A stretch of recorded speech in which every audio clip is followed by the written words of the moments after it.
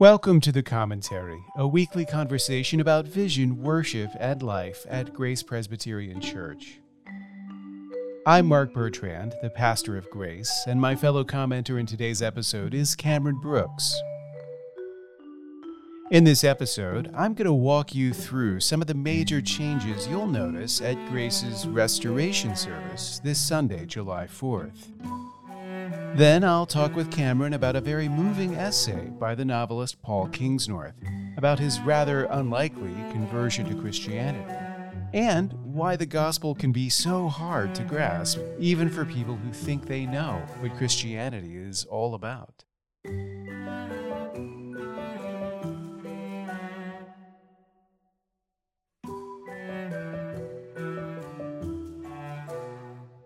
This episode of The Commentary is being released on July the 2nd, 2021.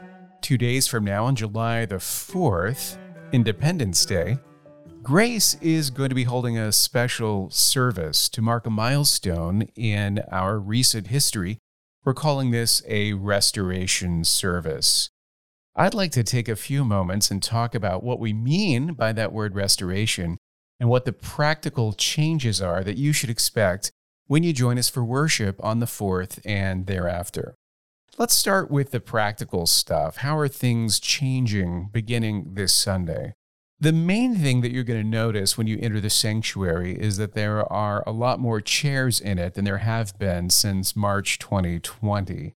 We are restoring the floor plan layout of our sanctuary to the way that it used to be. And what that means is, instead of having that large center aisle and clusters of seats with a lot of distance between them, we will have no center aisle. Instead, we'll have long rows and aisles on either side of the sanctuary, on the left hand and on the right hand. And as you move towards the back of the sanctuary, the length of those rows will increase. This allows us to accommodate a lot more people comfortably than we have been able to do during the course of the pandemic. In addition, our seats are not going to be as spread out as they have been. We've had pretty generous spacing between those clusters of seats in order to facilitate social distancing. But now we'll have more regular spacing between each row. It's still generous spacing to allow you to move back and forth easily, even when there are people already seated in the row. But you'll notice that it's a little bit closer together than it was before. When you enter the sanctuary, I think you'll notice that the alignment of things in the room has also changed as well. During the pandemic, we moved things up on stage so that we could have kind of discrete zones for musicians and for me when I'm preaching. And now we've realigned things a little bit, so there's a little more balance and symmetry to the front of the sanctuary as you're looking forward. Another great change that you'll notice when you enter Grace this Sunday is that hospitality is back up to speed. That means before our services or after, you'll be able to grab a good cup of coffee and fortify yourself for some fellowship and some time in worship. Another big change, for me perhaps the most significant one, is that the way that we administer the sacrament of the Lord's Supper, communion, is going back to normal. We will no longer be using the pre-packaged elements that we have been using for a year now. Instead, you will come forward to the table and receive the bread and the cup. Now, for those of you who've never participated in communion at Grace this way, let me explain how this works. When the time comes, your row will file out to the left and come forward down the aisle. At the front of the sanctuary, we'll have an elder stationed who will have the bread. And you will take a piece of bread, and that elder will say to you, "The body of Christ broken for you." And you will respond, "Amen." And then you eat the bread. And then you advance to the second elder who has the cup. And you will take your cup. You have an option of wine or juice. If you want to choose wine, you take the tinted glass, the pink glass. If you want juice, you take the clear glass. And then I will say to you, or whichever elder it happens to be from Sunday to Sunday, the blood of Christ shed for you, and you respond, Amen, and drink the cup. And then you file back down the aisle on the right-hand side. You can put your cup in the basket that's provided, and then you walk down the aisle on the right side of the sanctuary and return to your row. The symbolism of communion administered this way is quite beautiful. Just as Christ calls us out of the world to follow him, believers in the sanctuary are called forward to commune with him at the table. We have a table up front where the elements are located, and you consume those elements near that table. We don't sit down at a chair as if we're at the dinner table, but the symbolism is we're approaching the table together. And this is why each of us, as we eat the bread and take the cup, do so near the table to maintain this idea that this is a table fellowship where we are breaking bread and sharing the cup with our Lord Jesus and with one another. Now, the reason we're calling this our restoration service is that worship for grace is being restored to the way that we believe it ought to be. During the course of the pandemic, we have all endured some hard things, and we've endured them together. And one of the things that's been particularly tough for us as a church has been conducting our communion experience in this unusual way, accommodated to the needs of the pandemic. Grace has always been a church with a huge emphasis on the incarnational aspects of Christian worship. It's important for us to be able to gather together in person, physically, to worship. It's important for us to participate physically in the concrete signs and seals of God's covenant of grace, so that we have a sense not only of the spiritual reality of the gospel, but also of its physical, real-world implications. It's been hard to see the symbolic aspects of our worship modified over this time, and so we are rejoicing to be able to do things in a way more in line with the theology that drives everything that we do. Of course, we acknowledge that life won't go entirely back to normal on July the 4th. The pandemic will still continue to have various effects, and we will continue to pray that the Lord makes things better and better, not only here, but also around the world.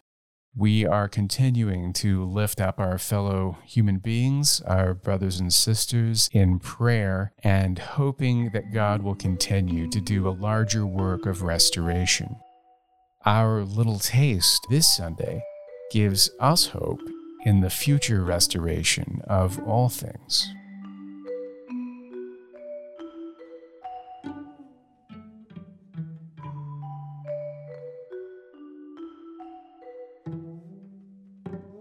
The Irish novelist Paul Kingsnorth wrote an essay in First Things a few weeks ago that I've been forcing on people left and right because it's such an amazing document. It's essentially the story of his conversion to Christianity, which happened rather recently. He writes about being a skeptic towards Christianity, a critic towards Christianity, being very involved in other kinds of spirituality, a Wiccan priest, and all sorts of things. And so his conversion, I think, would have seemed a very unlikely one. But as he writes about it, it's just breathtaking. But there's one thing in particular that I've found myself talking about with several people who've also read this, and it has to do with the way he describes like coming to a late in life realization about what Christianity is, or to put it another way, the story that Christianity is telling. In the essay, he writes about realizing that Christianity is the story of man's rebellion against God, and how when he first came across that way of talking about Christianity, it struck him as really fresh and new, something he'd not heard before. that's my jumping off point, because it reminds me of a lot of really intelligent, well-educated people who I have known or read over the years, oftentimes very well informed about all things religious, oftentimes strident critics of Christianity, who, when you speak to them, are also not always well informed about like what the essence of Christianity actually is, and think they know what Christianity teaches, and are actually like fundamentally off in their understanding of the story. So I thought that would be an interesting thing to unpack just a little bit. You know, how can it be that people who seem to know Christianity, at least in the broad strokes, and to have dismissed it, can suddenly have this realization that this thing I thought I knew, I didn't know, and now I see it with new eyes? It's a seriously good question, because I agree with you. I see it, and I don't think it's actually my own first inclination to think about Christianity that way all the time, even though I'm very familiar with that way of thinking. So there's something in us that pushes us in different directions, and it could be just a simple kind of pride that we don't often like to think of humans and as rebels in that kind of a way. You know, we like to pride ourselves and think that we're a good race, or we're growing and we're finding progress. I'm interested in the question of why you think it's necessary, and maybe you could shed some light from the essay. Why is it necessary to see Christianity as that story of man's rebellion?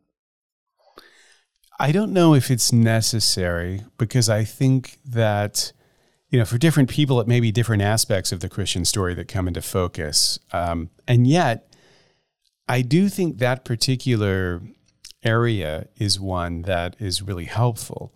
So I had a similar experience with that concept when years ago I was asked to do what was probably my first time ever, like talking to a group of young people. This is before I did Worldview Academy. I hadn't written anything. I was invited by a youth pastor friend of mine to talk to some kids about the gospel. And I ended up going to 2 Corinthians and using Paul's description of the gospel as a ministry of reconciliation. Mm-hmm. And when you go back and you look at that passage and you think about the implications of it, you know, the idea of us as ambassadors from God who are reconciling people to him, that presupposes an alienation. Right? It presupposes that there is a rebellion against God. Mm-hmm. And that rebellion, it has implications that run deeper than, say, you know, subjects rebelling against a king in a sort of anthropomorphic way. Because if what we're saying is that creatures rebel against their creator, then we're saying that in reality, we have this alienation that runs through our being, you know, that we are at odds with our world, that we are not comfortable, you know, in our own skin, so to speak. But there's an inner turmoil where we don't seem to know what we are and what we're for. We don't seem to understand what the world is for and how to use it. And this feels like the source of many of our woes. So in Kingsnorth's example, he's been heavily into environmentalism, and I think, you know, that, like many other strains of thought, that probably lends itself to a pretty Calvinist view of human nature, in the sense that you are constantly confronting man's depravity and the ruthlessness with which he can destroy the natural world in this case. And the gospel, when you start peeling back the layers, ends up having this extraordinary explanatory power where it seems to be giving you a handle on the world that you live in and the struggles that you face that is more profound than the ideologies that oftentimes we embrace in the mistaken belief that they're somehow superior or more advanced or represent greater progress over Christianity than they really do. Yeah, that's interesting. It makes me wonder too if part of what's going on here is that a lot of modern people, they see the issue. The main issue is like figuring out whether or not God exists, and so we have these different strands of atheism now or agnosticism, and I just sense a lot of anxiety amongst modern people to figure that out. It's like God, if there's a God, he's out there and he's kind of just waiting for me to figure it out and to believe or to have some experience which validates belief. But what that misses is that reality you were just talking about, that there's something actually deeply wrong with us. It's not just that God's waiting, kind of, but that we have turned our backs on him. And we can't just go back on our own either, So I think that it's a profoundly different way to look at faith, and it also is a profoundly different setup for the gospel, because now you have something that's actually grace. Now Jesus can actually bring us back and reconciliation can happen. But if there's no rebellion, then there's no reconciliation. Right. I think one of the things that made the Apostle Paul's apologetic so powerful is the way that he built on things that people already understood. Mm-hmm. When you think about his appeal at Mars Hill, and, he acknowledges the religiosity of the people, and he's here to declare to them the God they have worshipped in ignorance, the unknown God. He's doing that rhetorically. He's not just patting them on the back for being good idolaters and happening to get it right finally, but he is acknowledging that there's an instinct that they have or a knowledge of the world that they have, and the gospel that he's presenting is going to be the key that fits that lock, right? So you may not know the solution of Jesus, but you do know the problem. You just don't know how to name it necessarily. And I think that's what comes through in this essay, and what comes through in stories like this to me is that Christianity oftentimes is like the hidden in plain sight secret. We assume that it does not have the power to explain the world that we live in, and that we need some new way of doing that, whether it's the existential quest that you're describing for meaning, what is my purpose, or more of an ethical quest, what is just and who is just.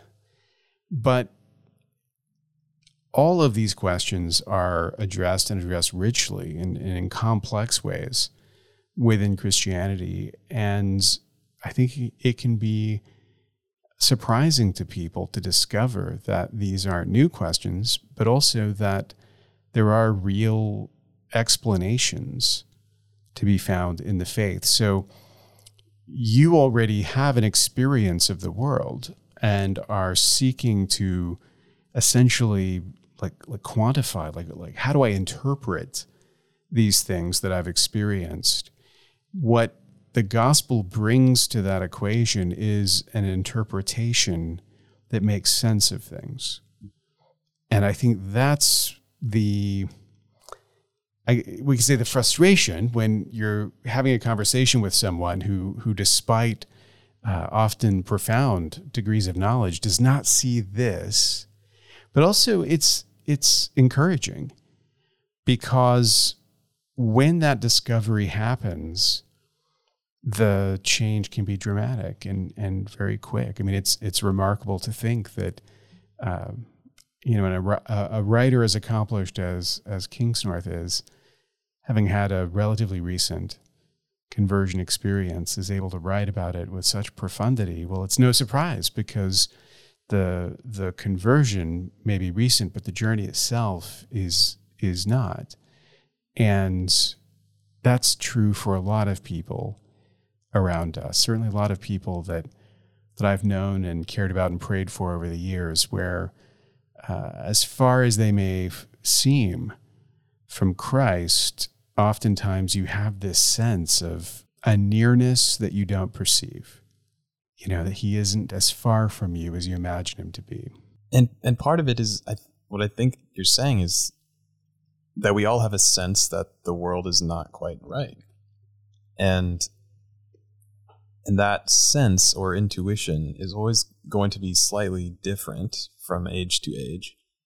And the example of environmentalism is fascinating, I think, but I suspect that there are other uniquely contemporary impulses or senses of the brokenness of the world that show themselves, and people are trying to find a kind of reconciliation with themselves or with existence, and maybe the gospel comes in and speaks there. So yeah, it's an interesting conversation for sure. It is. And I think, there's a lot we could say about it, but I think the thing I would just end with is just this thought that we're often tempted to imagine that the lines are drawn and the sides have been chosen, and that, the most vocal critics of Christianity that will always be that way and are beyond reaching. And it's easy sometimes to give up hope on people. And so I just think, a little data point like this helps me not to slide into that, and helps me to maintain hope in the power of the gospel, and also in the peculiar and often convoluted journeys that we take in order to find the cross.